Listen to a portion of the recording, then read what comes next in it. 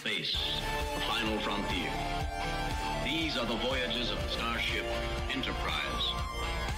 Its 5-year mission to explore strange new worlds, to seek out new life and new civilization, to boldly go where no man has gone before.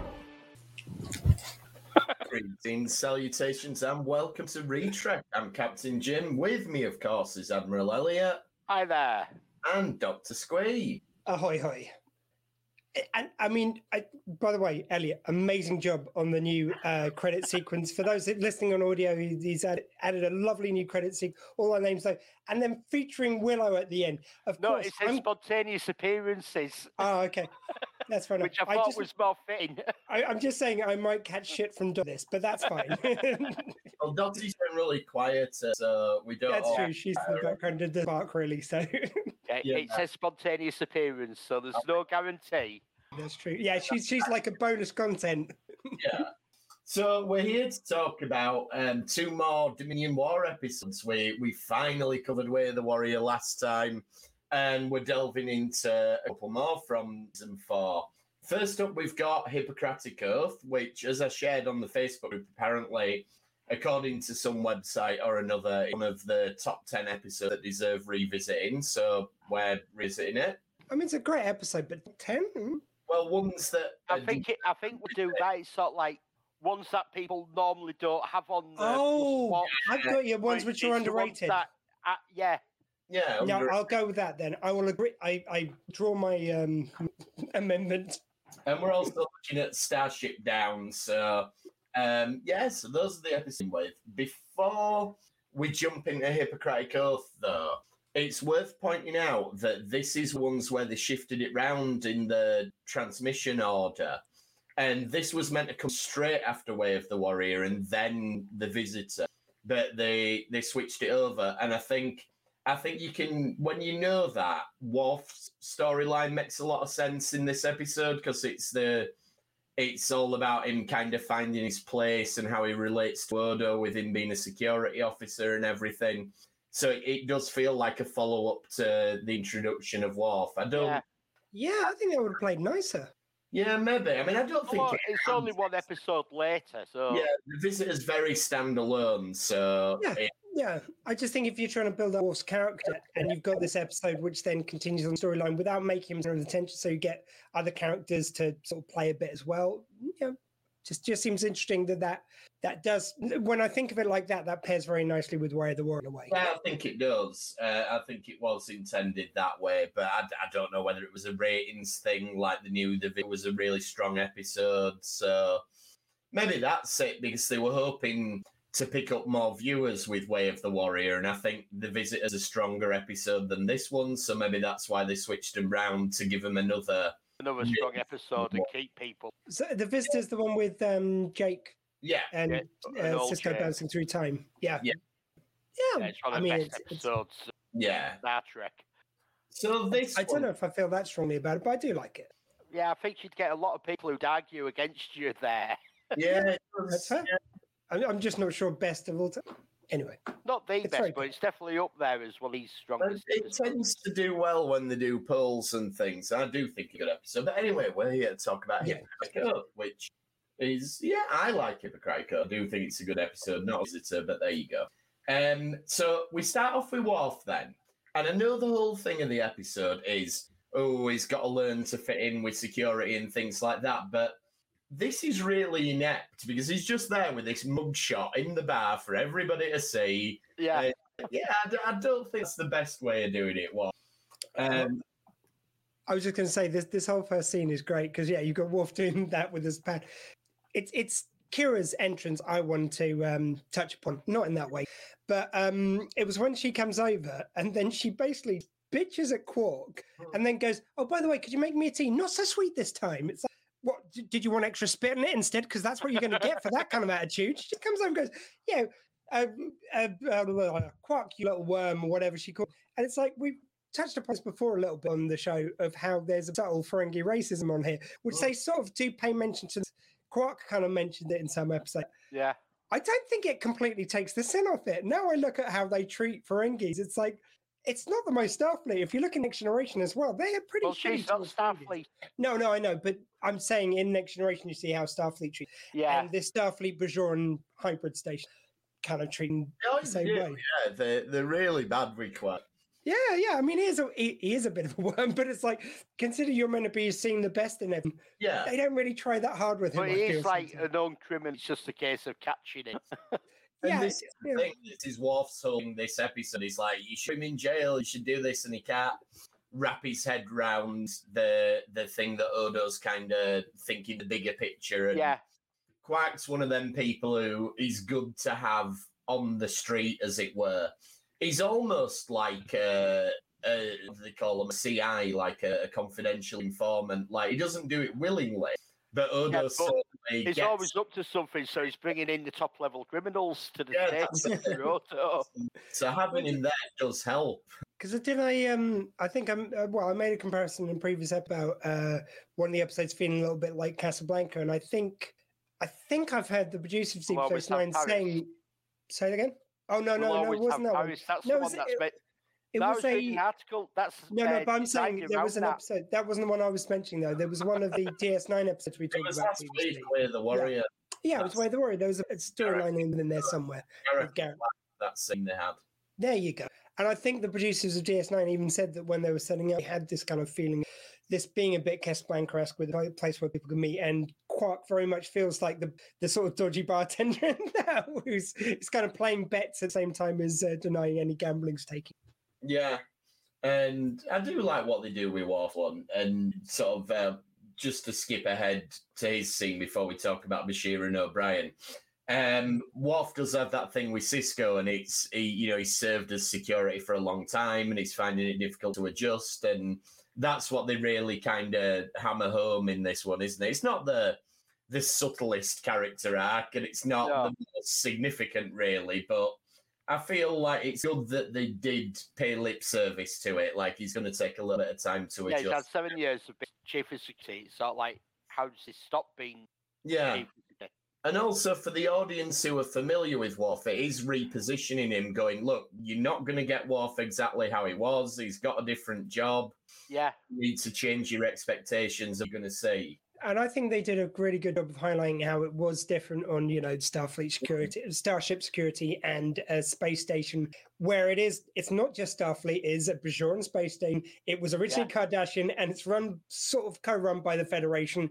And you've got people from all over, multiple quadrants coming here. It's going to be a bit more than your average just criminal buster. There's longer games, which, as you see here, Odo is playing. Yeah. So Bashir and O'Brien then, so the A plot of the episode, really. You get some funny stuff at the beginning where it's O'Brien set up his workshop and Keiko's not happy about it.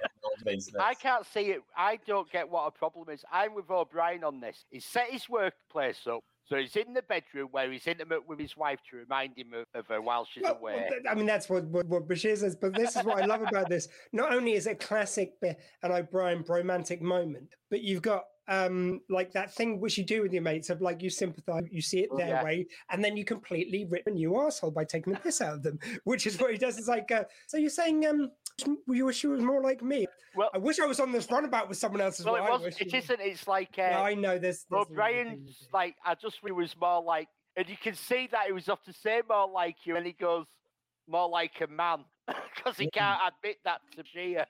Yeah, it was just, and it was. Then he goes, so you wish you're, more like a man. And then Bashir goes, wish Keiko was a man. I wish I was on this bloody runabout with someone else. And that's what you do with your mate. It's a perfect. Yeah.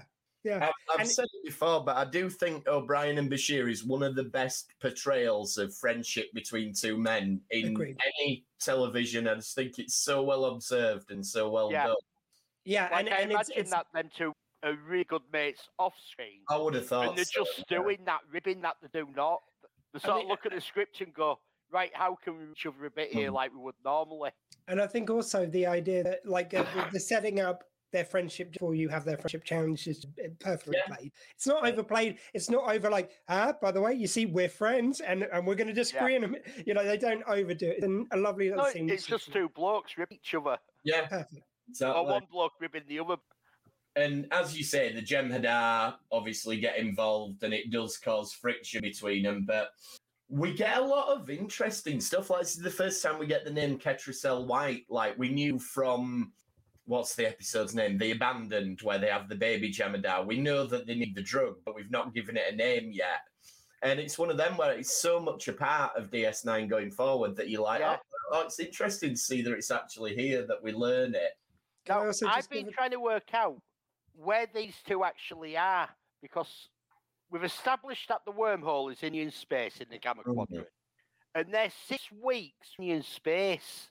That's a good point. Yeah, they've obviously gone a long way. So they've gone through a lot of Dominion space to get 6 weeks outside of Dominion space. I mean, it's always a bit tricky because the fact they can through the wormhole proves that certain, for some reason, even years later, the Dominion doesn't have a heavy presence in that area, which seems a bit bonkers if you think about it. But I think the Dominion have just said, right, Gamma Quadrant, that's our space. Screw you, hippies. So it's, but yeah, the fact they're 6 weeks out. Maybe they're going, we're 6 weeks away from what we think is your space. We don't care what you think is your space, as we've demonstrated. So. Because there might be actual recordable.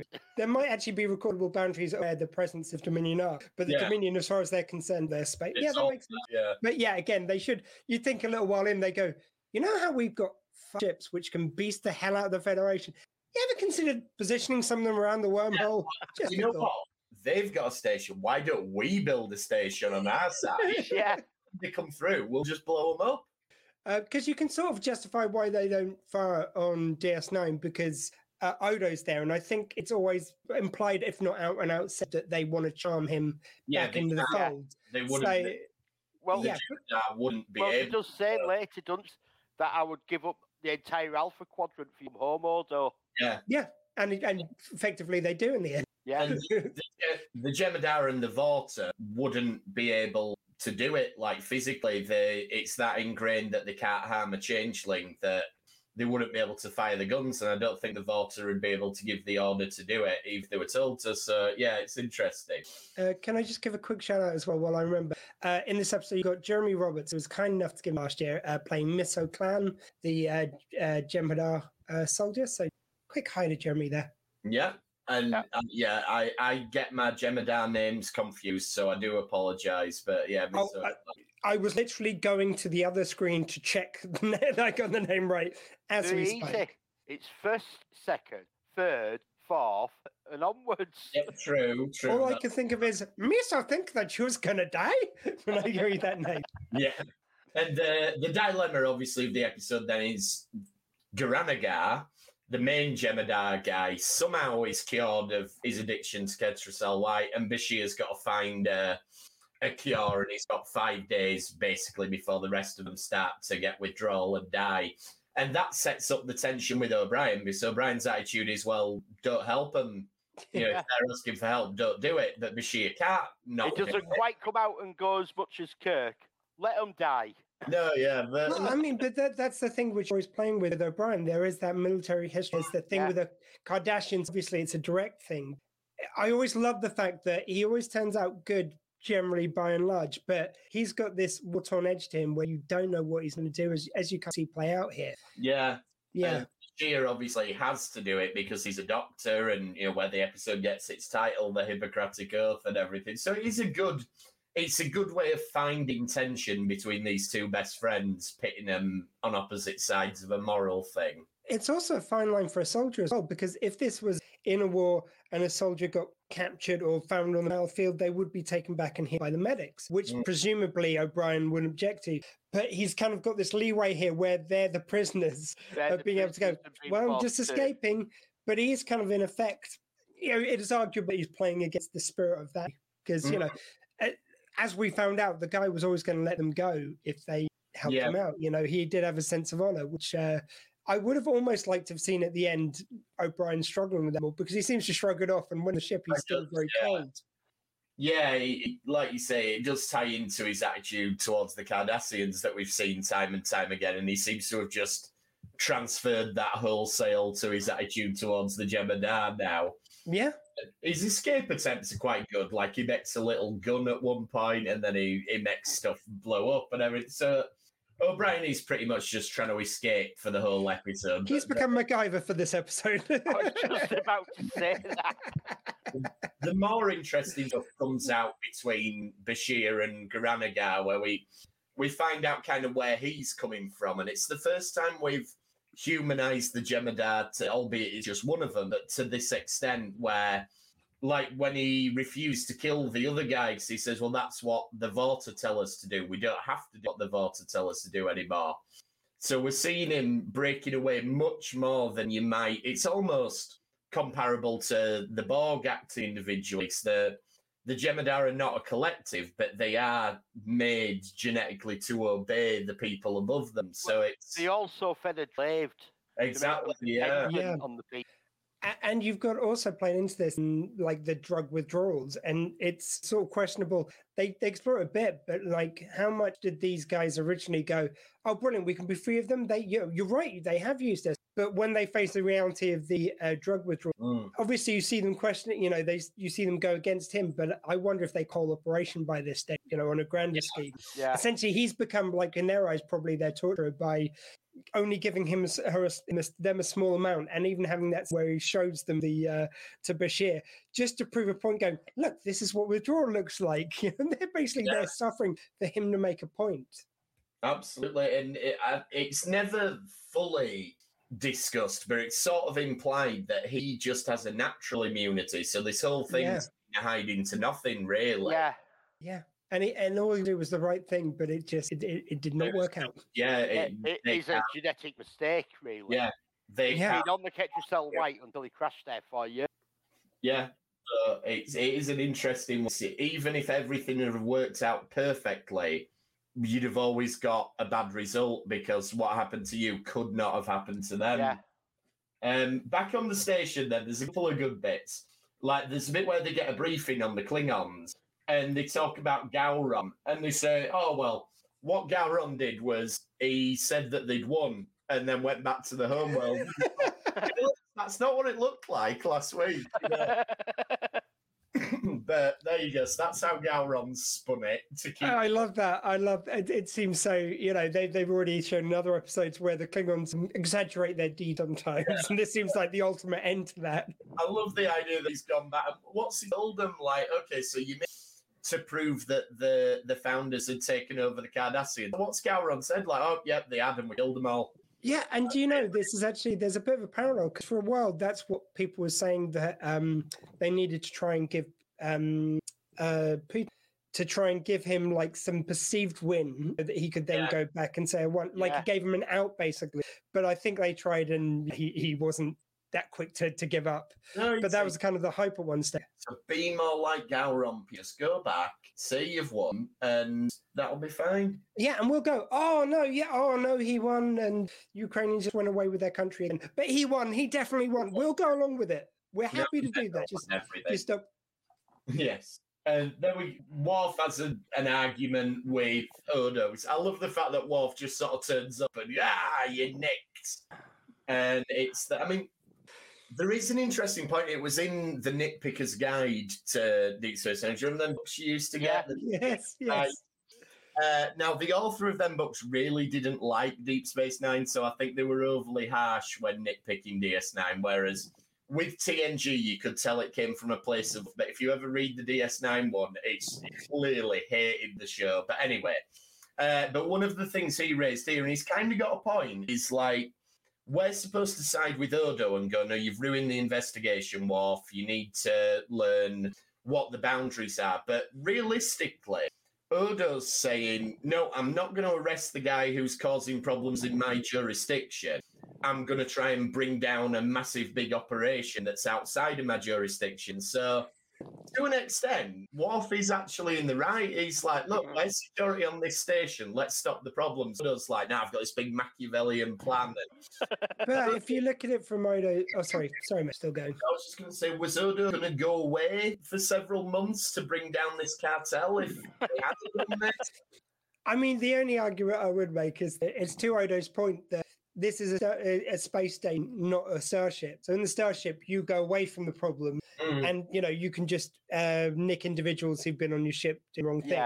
Whereas if you're stuck in that region and someone is extorting that region, it does make an argument that there is his jurisdiction. And plus, I think the idea was probably for the guys to one stage come here to do their dealings, and then he gets them because they know that Quark's a safe place. So it's, but I do get your point. Yeah, I am Team Odo on this one, but I do think an interesting point to go. Is he pushing it a little bit here? But anyway, back on the planet then, the Garanagar's talking about the founders, comparing them to gods, which we kind of knew, but it's good to have that like reinforced and everything. And this leads to the big row between O'Brien and Bashir. And what I love about it is it ends up with Bashir pulling rank on him, saying, I order you to do this. And one of the things that's always come across really strong with O'Brien is how much he respects the chain of command. But there's almost been an unspoken thing in their relationship that O'Brien's the one with more expertise, more experience, more knowledge, everything. But technically, Bashir outranks him. So for Bashir to actually play on that and do it, it's almost like a betrayal to some extent. It feels wrong him doing it. And so, funnily enough, later on, he kind of like goes against that and says, like, well, that's not really my style, because that usually isn't. It's just that one situation which he did it because he needed to. Not, and so the later scene, I feel like, shows that it's not something he gets off that he likes doing. In that specific situation, he felt he needed. Also, I do love it. Like, you also see the earlier scene where O'Brien tries to escape and Bashir's with him, and then later on when he's got invested in the people, he doesn't want to go. And it kind of reminded me a bit. I've recently watched the Quickening, or am I thinking the Highlander film? What, Highlander 2? Yeah, no, there is an episode called Quickening. It is, with the with the disease which is blighting the people. I've recently watched that, funnily enough, and there's a lot of parallels, but it is a completely different episode from the fact that in this one O'Brien's always trying to get them to escape, whereas the other one they're all infected, and Dax chooses to leave and Bashir just chooses to stay behind. So it's kind of interesting that there's a lot of parallels, but they are very different. Yeah, and there is a moment, though, when O'Brien kind of bonds with this other Jem'Hadar, and it seems like they're getting to understand each other, but then he's like, I've got my secret transporter. Well, doesn't it remind you of the Balance of Terror kind of like... kind of friendship, like frenemy kind of thing, where they go, it's like, in another world we could have been friends, but we're not in that world. And you do get like Garanagar's command is eking away, and he admits this to Bashir, and he shows that level of trust in Bashir that he's like, okay, well, I'll leave you here, and Bashir promises me won't try and escape. And I suppose he doesn't have a lot of choice. Even if Bashir had said, well, I'm going to try and escape, he would have had to say, yeah, well, I've got to go and sort my men out anyway, so do what you want. Thank you for being honest. Bang, go. You're right. I could have done that. But ultimately, the confrontation comes to an end when O'Brien chooses to destroy Bashir's work, which, like, you can, again, totally understand where O'Brien's coming from. So he's like, I need to save my friend, so if I destroy it, he'll have to give up. And that's where he's at, and it works, obviously. I think actually, no one is really a bad guy. The head of the Jem'Hadar is trying to save his people. The Jem'Hadar have just been tortured through drug withdrawals because the one who left it in. Yeah. And they're just in the role of drug addiction, so that makes you do crazy things. So you can't really they're victims as much as anything. And then O'Brien and Bashir are both doing the right things that they see them, and both arguably are right. It's a kind of a wonderful thing when they manage to do that and get so much conflict. And Garanagar ultimately, like we said earlier, he was always going to let him go, but he even kills some of his own men so he can let them go, He's a very tragic character, really, that he was trying to do all this great stuff, and he ends up even worse off than he would have been if he had just left it all alone. I feel like he's accepted that already he and his men are dead at that stage. Yeah. So there's no point in these guys dying. Like, he wants to give them honorable death in, running through the trees trying to get him, but it's like he realizes this one might just have to die now. It's like you said, nobody's really in the wrong, but there's no winners either in this. No, definitely. And that's how, here you go, Strange New Worlds. This is how you do no one wins and do it satisfactorily. And then we get the first of, I alluded to these last week, we get the first sort of Cisco Worf scene where he's not really giving him a bollocking here, though he does a lot later in the. But I think what must have happened in this scene is that Avery Brooks' script must have had the word grey in bold for some reason. So it's almost Shatner-esque the way he does it. Like he says, you'll find that on DS9 there's shades of grey. I really like that actually, because there's other scenes where I do feel like he tuned me quite badly, and like there's even a scene I meant to mention this in Way of the Warrior where he's on the view screen to Castille, and it's almost like she's taken lessons from him in dramatic pauses that don't need to be there. It's like everyone here is fine, and it's just so weird. It's such an Avery Brunner performance that she.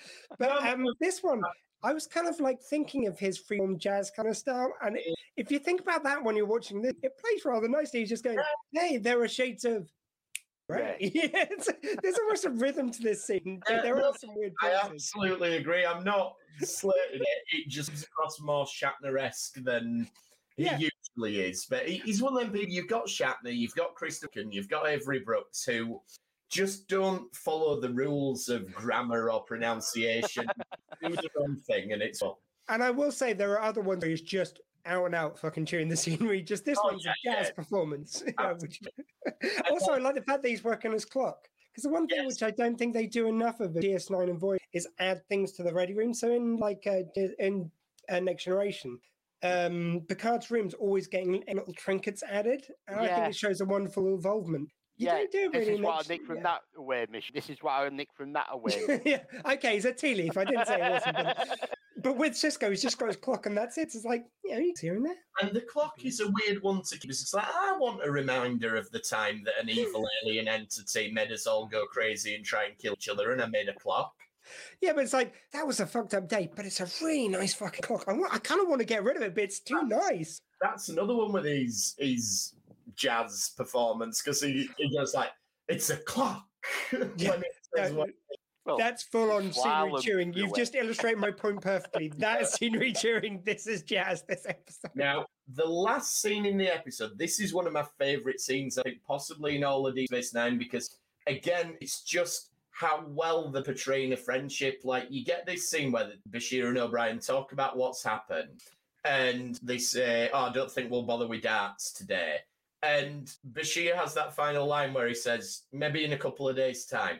And it's, again, a mature approach to the way relationships work to go, look, you're my best mate. You've done something that's really pissed me off, but that doesn't mean we're not friends anymore. It's just going to take a couple of days for me to cool down. It's just a lot of TV wouldn't do that. It'd be, right, those two have fallen out now. That's the end of the O'Brien-Bashir friendship. Just to add to the end of that as well, to me, it was more also the reaction from O'Brien. You were kind of waiting for him to go, yeah, maybe in a couple of that. But they don't do it. They just have him being stony-faced. He gives a bit of a look towards what he said, but that's it. I don't think there's another show would be brave enough to have one of the characters still pissed off even in the episode. There's no, and we're back to normal. Everything's fine. He's still in that rage of what kind of like, which could stick with someone who's seen such battle in there. I think once he processes it, he be on the same page, but he's not just yet, and I thought that was a choice. But just the maturity of the acknowledgement of the maturity of the relationship to go, it'll be okay. It just needs to sort itself out. I just think that's brilliant, and I don't. It's like you said, this is the best still friendship portrayed on television. Not just Star Trek, but any. Yeah, you just don't see it that often done this well. But yeah, so I love that ending. And maybe it's a little, actually, it's very well written for the fact that probably Bashir is the one need a hand, like he'd be the one reaching out.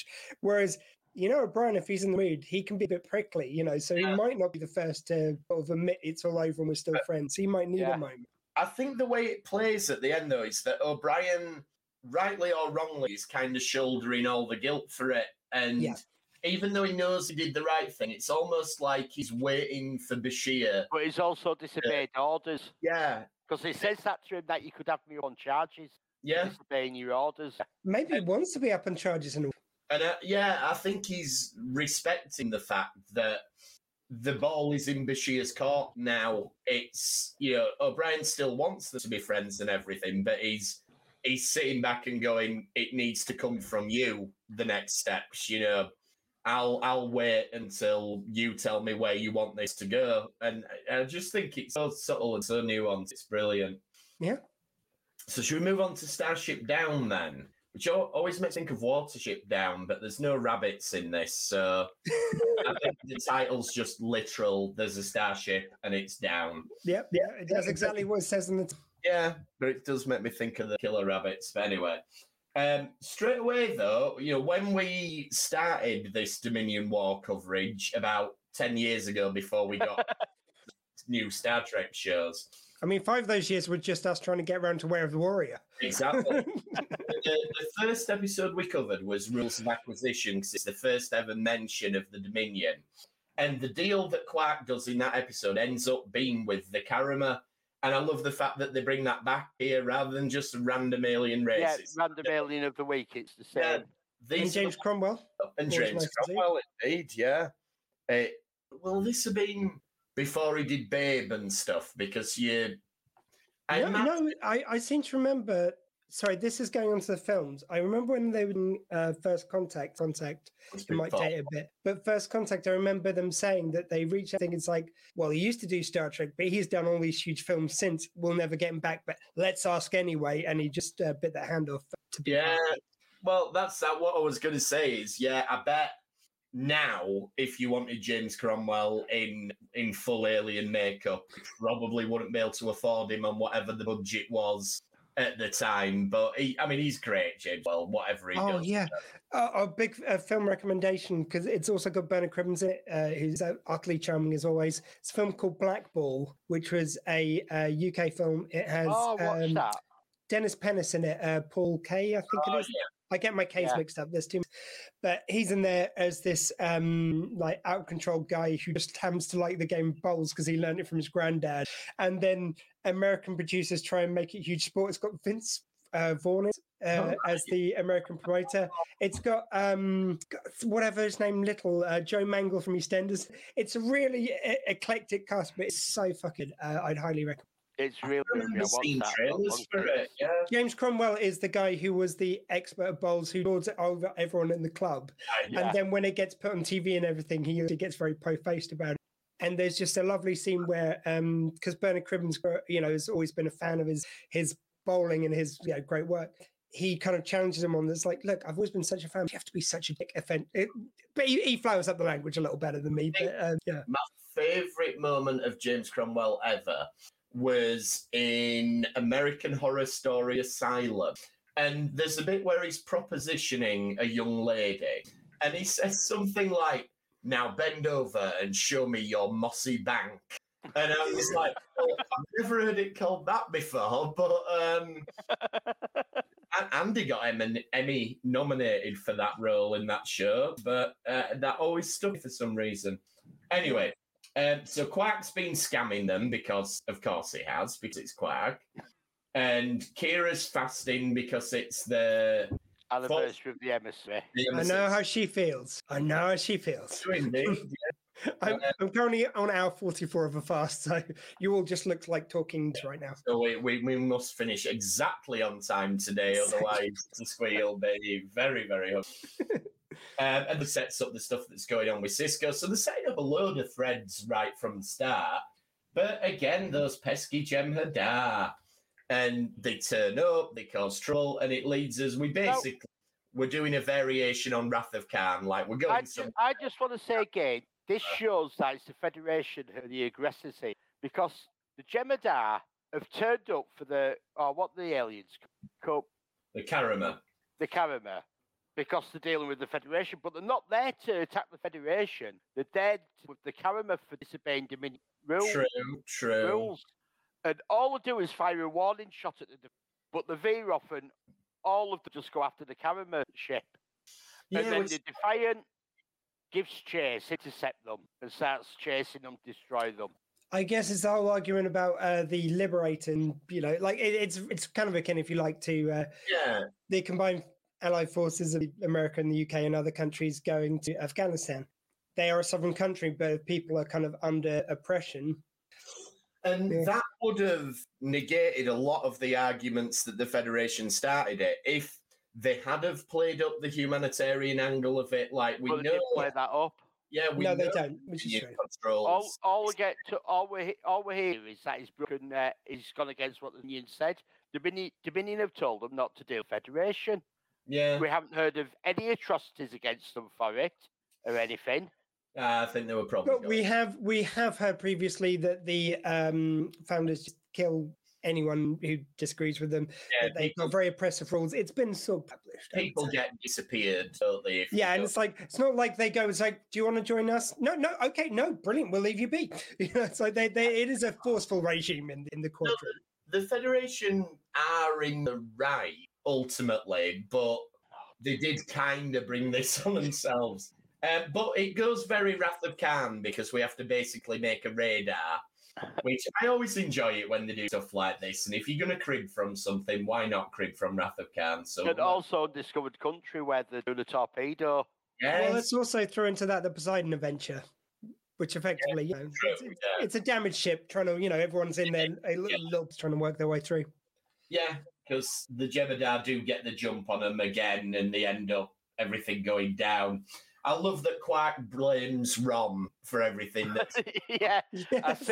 I see why we're having these problems. Rom works on your contract. It's not me. My brother did it. Take it out on him. It's an And idiot. again, ironically, I was watching a later episode, just where it was where Rom's become an engineer and he's covering up for O'Brien, but O'Brien, like he says, O'Brien's got to have him taking the fall for him while he questioned for the Power Race who've taken over control of Keiko's body.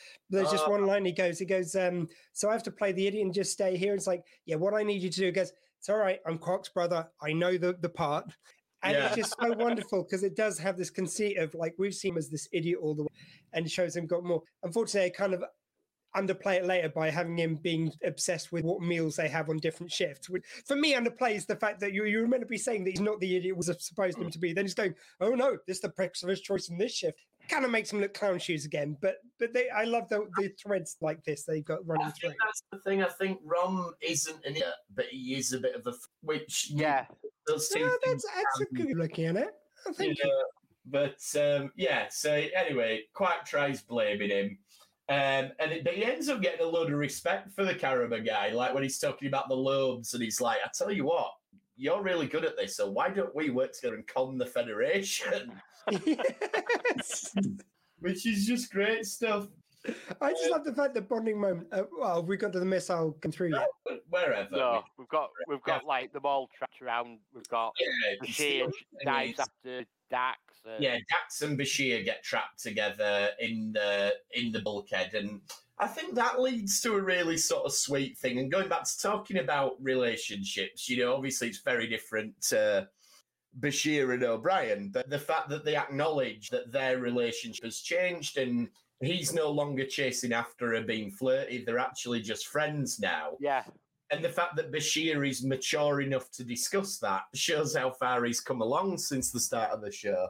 There's only one bit which I think it's just in the time I'm watching, not to do with the writing being thing, but there was this bit where he goes, oh, you enjoyed it. Well, I don't have to do it anymore. You enjoy it. And there's a little thing just in current times, news stories which are rife at the moment, which does make me think it's like, oh, so it sort of just feels a little bit like, so women really enjoy it. There's just a slight some of that which kind of stuck into my thinking. I don't think it overly says that, but it just felt less comfortable given current climate. Yeah, I mean, if you take it to be a statement on women in general, but knowing the character of Dax, it is very in character for Dax. Oh, it is. I just wonder at the moment with the current stuff, which just keeps on coming out. I think if you were writing it today, you probably would have saying that when you thought. Yes, probably. But yeah, I don't think it's meant as a generalization, but yeah, I do take your just point. Makes you think of the male attitude 90s versus today. It would have been played differently, yeah. Yeah.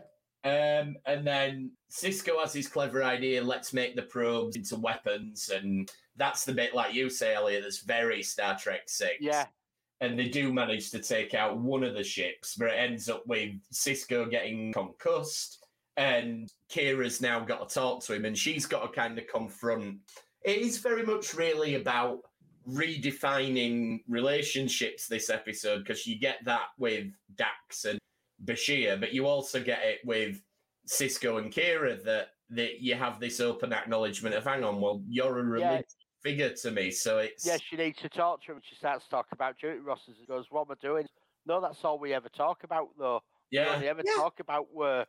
If anything, I think they should have played this more in this series, really. You know, they do mention it, but, like, this is the most they really talk about the fact that, like you say, he's a religious leader to her, but he's also her captain and her friend. You know, it's like that's such a complex relationship. I think you could have got that, really. You could have done. I mean, they did kind of touch on it here and there, but yeah, it's never. Yeah, well, it's all like she's always just another officer on there. She's never been part of his social survey. I mean, you could even turn on the head. Work up till then with the. Because, like, later on when he starts going on, basically on missions for the prophets, you know, he's purposely going on missions based on visions it would have been really lovely to have her along on one of those missions, maybe him questioning it and her going, it's like, no, this is what you meant. You've been sent these things, and maybe steering his course towards the prophets. I just think you could have just chucked into a few more episodes, just here and there, just a bit of seasoning, not every episode. But, yeah, you definitely. So I like that you've got engineering. O'Brien turns around to his other engineers and they go, we can't contact the bridge. And he goes, I don't think there is a bridge. I don't think there's pretty nihilistic from O'Brien. Like, no, don't worry, O'Brien. This is just a mid-season episode. I guarantee you that everyone on the bridge is okay. I mean, it's also like he later on. Yeah. I mean, he tells off Worf for being too harsh on the guys. You've just told them everyone's dead up there. That's hardly a morale booster. No, but I like that. I like that with how he tells Worf that, look, these are Starfleet. These are Starfleet. That's an interesting implication that this seems to imply that the majority of engineers in Starfleet are non-commissioned, like O'Brien is. Yeah. Has never been really dealt with before, and it's certainly not the case with someone like Geordi or Scotty. No. I mean, the only thing we really know about non-commissioned officers, they have a different amount of tips every series. That's the only thing that nigh every performance they give. Until by this point in DS9, I don't know when exactly they bring it in, but they do have a completely different design of Pip for O'Brien. So yeah, he's got looks like a little bum. Yes, he was always. But to be fair, it makes sense. Like the Academy's at San Francisco, but if you look at the size of the Federation and how many ships, it can't possibly be putting out an upper from that Academy. Yeah, for the ships, let alone all the stations and the bases on planets, etc. I think the implication is, you get people like Rios in Picard. I know he started in Starfleet, but then he came back. But in the middle, you do get people who run their own ships and do their own thing. And I think the implication is if you're good with engines, you can get a job at Starfleet if they need it. And presumably, as long as you don't want to go down the officer path. Yeah, and I think that's what it is. If you look at normal armies, they're not full of officers. Most of them are non-commissioned. I mean, to be honest with you, I think if anything in the future, I would hope that non-commissioned officers are treated on a par with commission, because there's no reason why with a little extra... can still progress. Yeah, I don't see why not. If they're doing the same job, which they do end up officers. Yeah. I think you can. I think you'd probably have to take, like you had Deanna taking that commander's exam. There's probably something like that you have to take to... As I understand from conversation of a friend of mine in the army, which was years ago, so Gospel, I'm sure he was right, but my memory... He seemed to suggest that there was a lot of extra exams and extra training, essentially to the point where it's not worth it for a lot of non. Maybe so. And then, I think O'Brien is the only explicitly non-commissioned officer we've ever had in Star Trek, so we're probably never going to get... I think my only problem with the scene was it was just how quickly after... I know it's a time constraint, but it's how quickly he goes like, right, okay, well, here's a problem you could solve maybe, and they go, what about this? What about this? Solved!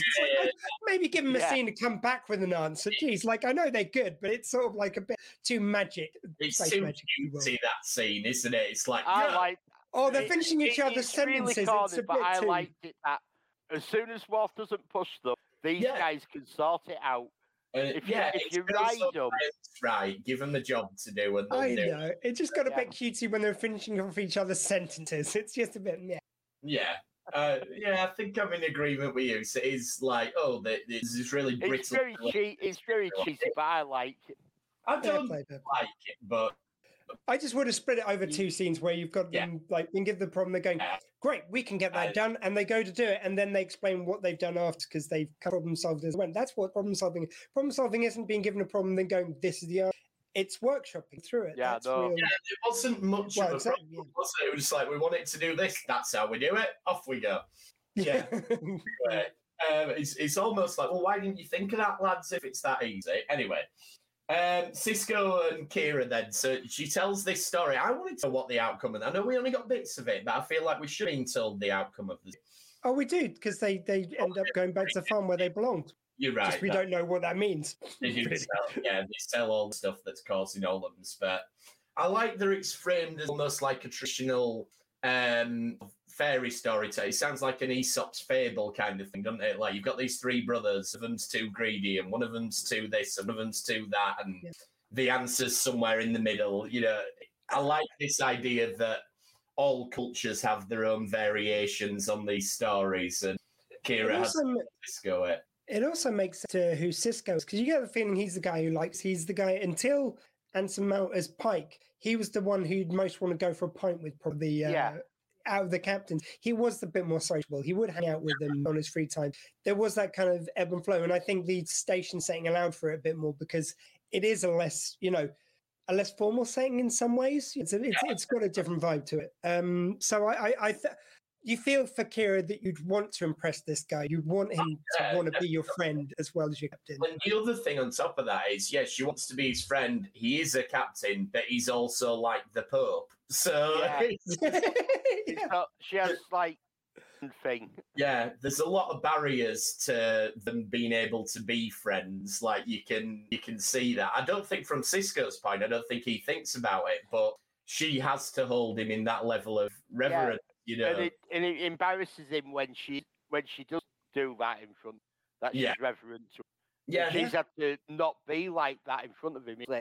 And it's a lovely way for him to find out without him essentially being anyway looking like a dickhead, because it's like he hasn't purposely pushed her away, but he's ended up pushing her away with the little baby with bathwater, and he gets to realize it in a nice way, and then they don't have to have a big heavy conversation about it after. He just rectifies it. He just goes to the solution.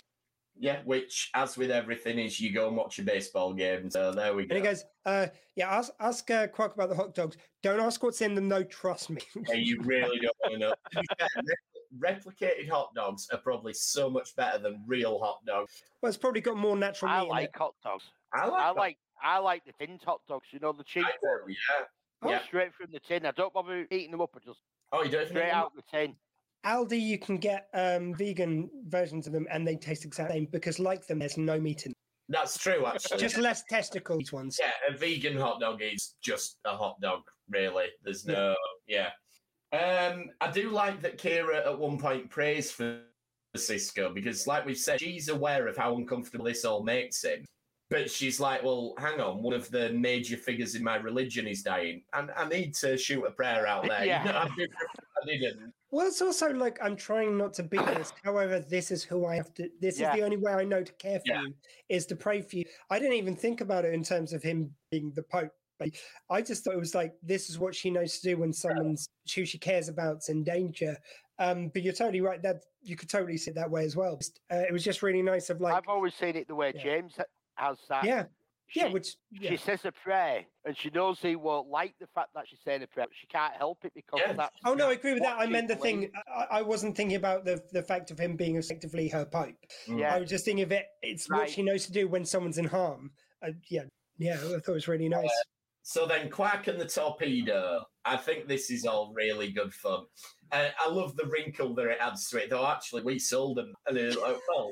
his whole point has been is that they're really honest and a fair wage for a fair day's work, and Yeah, should I You offer make them a a refund? reasonable profit. You don't rip anyone off. Do it's right. You know And what? it's like, Can we put the Karama in charge of the utility companies? That Oh yes. It's also the fact that at the end of it, when they do have it's when the missile comes through and we offer them a refund, yeah. and then they go into that's hilarious. But then they go into Star Trek laughing for the next 3 or 4 lines, which I've sort of started really looking out for, because there was an end episode where and when I recently watched, where Worf ended up just laughing to the camera for half a minute, like at the end of the episode, to just and this one kind of almost goes into that before Park goes, "Hey, but isn't look at it." You know? but it brings these two together. Oh yeah, no, I think the first laugh was that. Kanamar down to Quark's level a bit. That's I what's think amazing. That because normally you have, like with Star Trek stories, it's bringing people up to your level. This is like these find a common ground because it brings him down to. Yeah, you're right there. Actually, that is the opposite of what Star Trek usually. It's like, come down and play in them with me. And then, I think Quark's, game back, Quark does make you really think about, well, how much should we hate? Like, how much should he be hated upon? Some stuff he does is out and out bad, but it's like other stuff, it's just human, kind of in a funny way, even though it's wrong.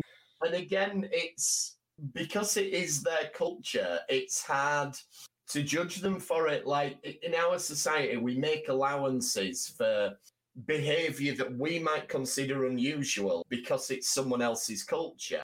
So you'd have to be like that to an extent with the Ferengi and go, well, okay, he's tried to rip you off, but that is literally their culture.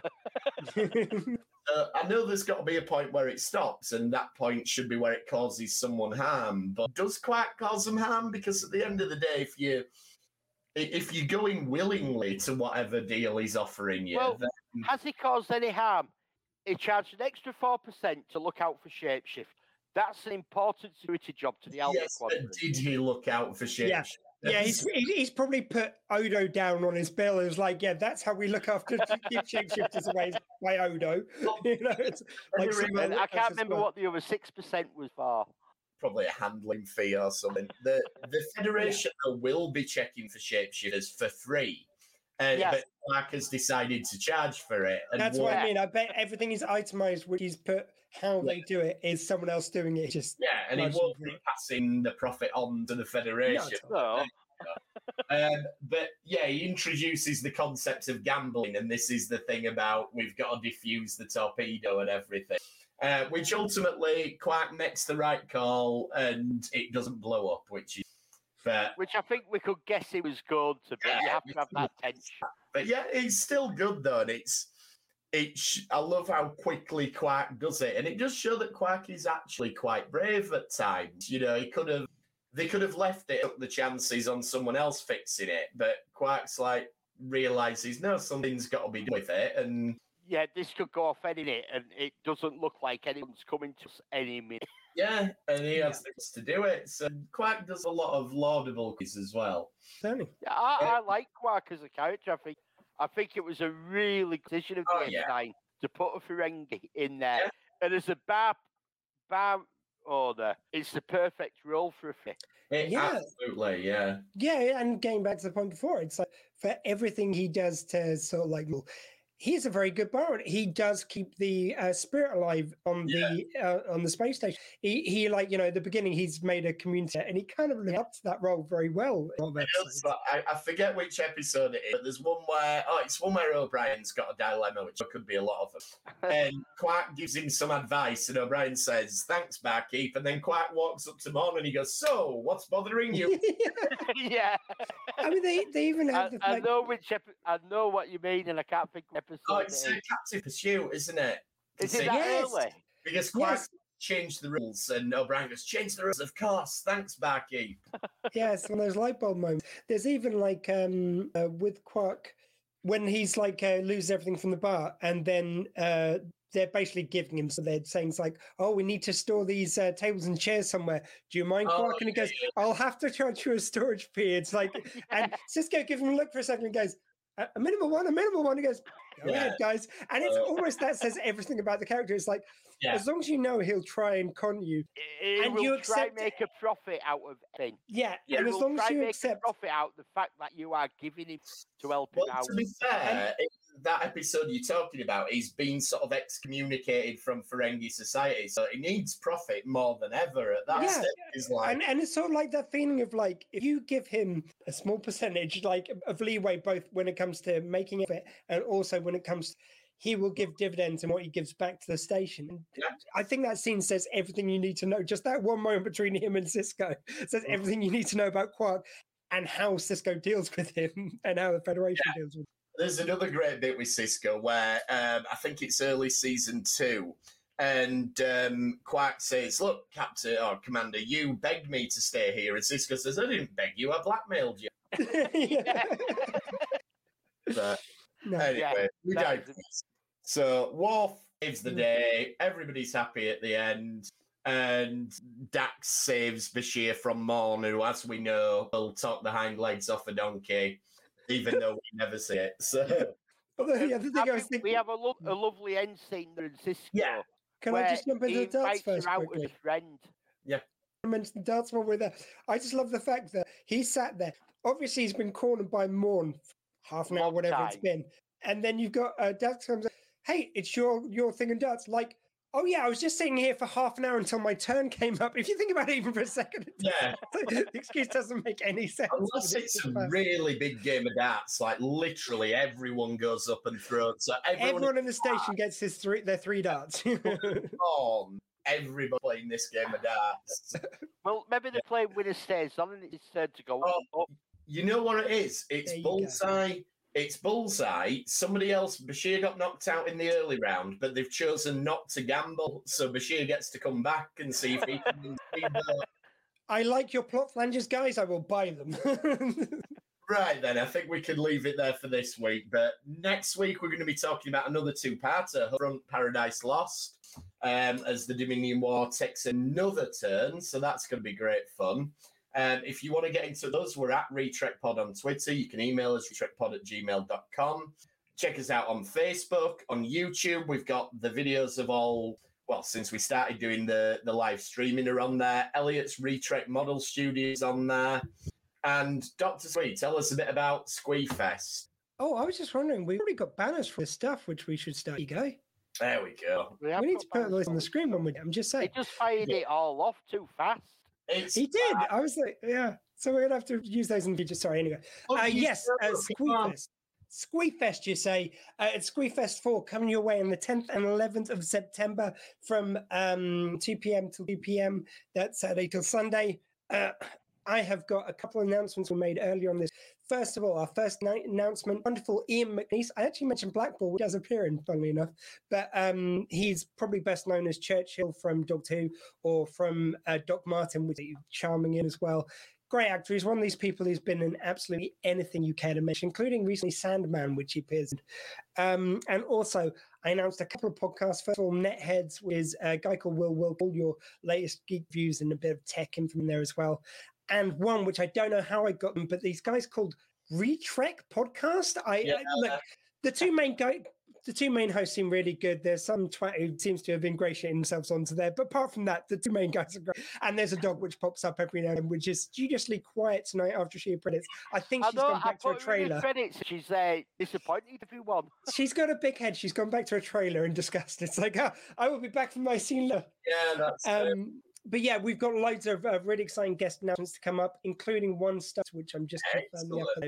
I'll tell you about it. Our friends already. I know who it is, and I'm very excited and staying up till the early hours Saturday morning to watch that. It's sort of in the vein of previous years where I've had a couple of stars from the show. I've kind of more moving. So last year we had the wonderful FX expert Ron Beemore.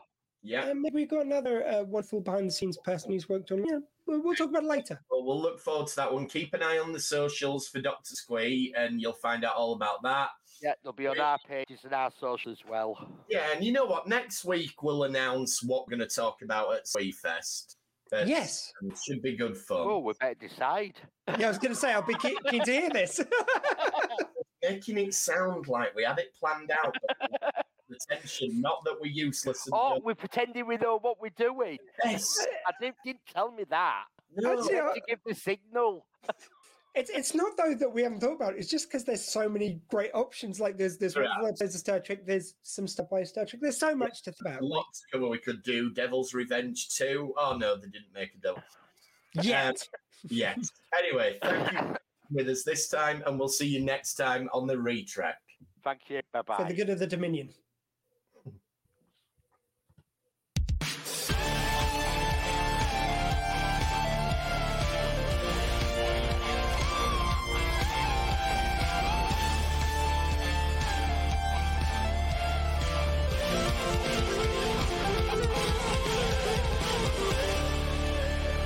Fascinating.